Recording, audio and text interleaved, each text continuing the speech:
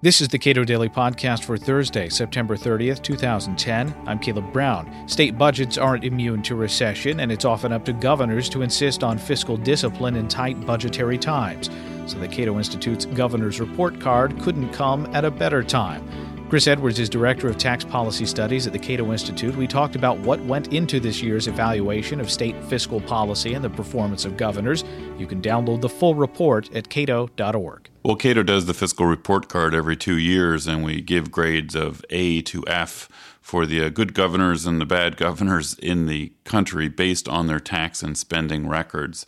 This year we gave A's to 4 governors: Mark Sanford of South Carolina, Bobby Jindal of Louisiana, Tim Pawlenty of Minnesota, and Joe Manchin, the Democrat governor of West Virginia. Okay, now you made a note of pointing out that he is a Democrat. Why are so many of them Republicans versus Democrats? Well, it's interesting. We found that in this report card, as well as the report card from 2008, that Republicans do a little bit better than Democrats, particularly on taxes. So, it is a stereotype that Republicans are a little bit better on fiscal policy, and the hard data we use for the report card does show that Republicans particularly do well on taxes, meaning that they support more tax cuts, they resist tax increases, and they also veto income tax increases. And at the state level, that may matter more because states do have to balance their budgets. So when you're talking about a fiscal issue at the state level, a tax cut in many ways means a spending cut. Well, that's exactly right. It's a very good point. The last couple of years, the economy has been in recession, and tax revenues have fallen in a lot of the states. So governors have had the choice to either raise taxes to balance their budget, which is usually required by statute in most states, or to cut spending, which we think is the better approach, because families and private businesses are tightening their belts. Why shouldn't government? Of the governors who did very well, what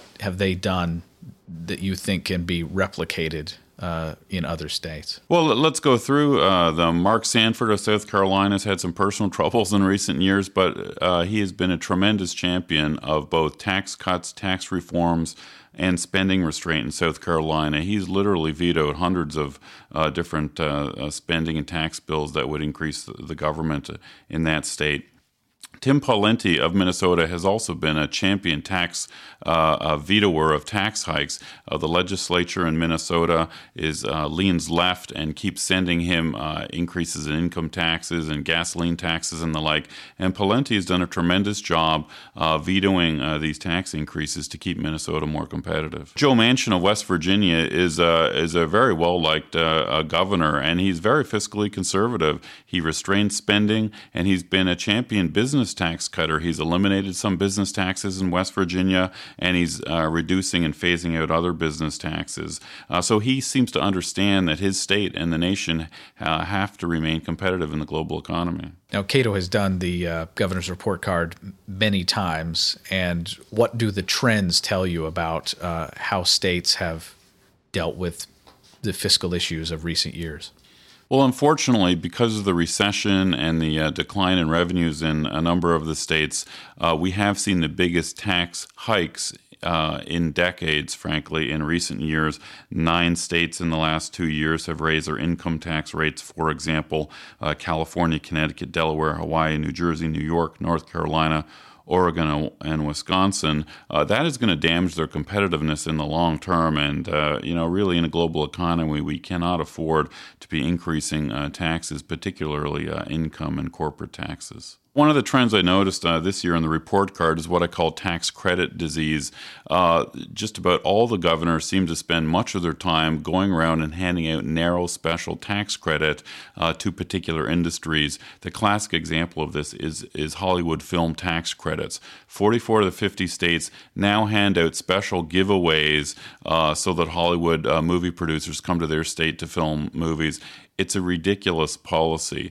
They may come to a state like Missouri, for example, and do a movie, it'll create these temporary jobs, but then the jobs, of course, will disappear as soon as the production finishes and moves away. It's a really bad and corrupting habit that has developed for the governors to hand out these narrow special breaks for certain industries. And all this is done in the name of economic development, something governments in general aren't very good at.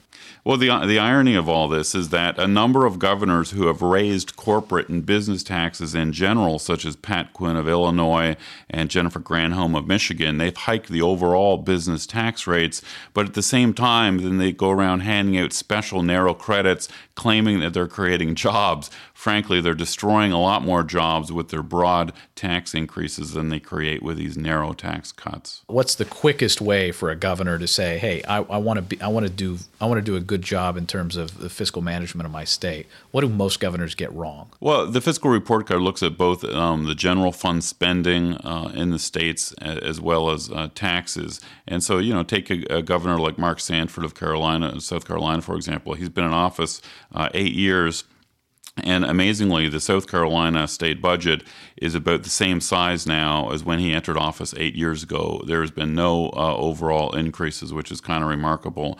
Other governors have been champion tax cutters. A real good tax reformer is Governor Don Carcieri of Rhode Island. He cut the top income tax rate from 10% to 6%. He narrowed and simplified the tax bracket structure in his state, and he eliminated a lot of narrow loopholes. So he gets real kudos for that. Chris Edwards is Director of Tax Policy Studies at the Cato Institute. You can download the Governor's Report Card at cato.org.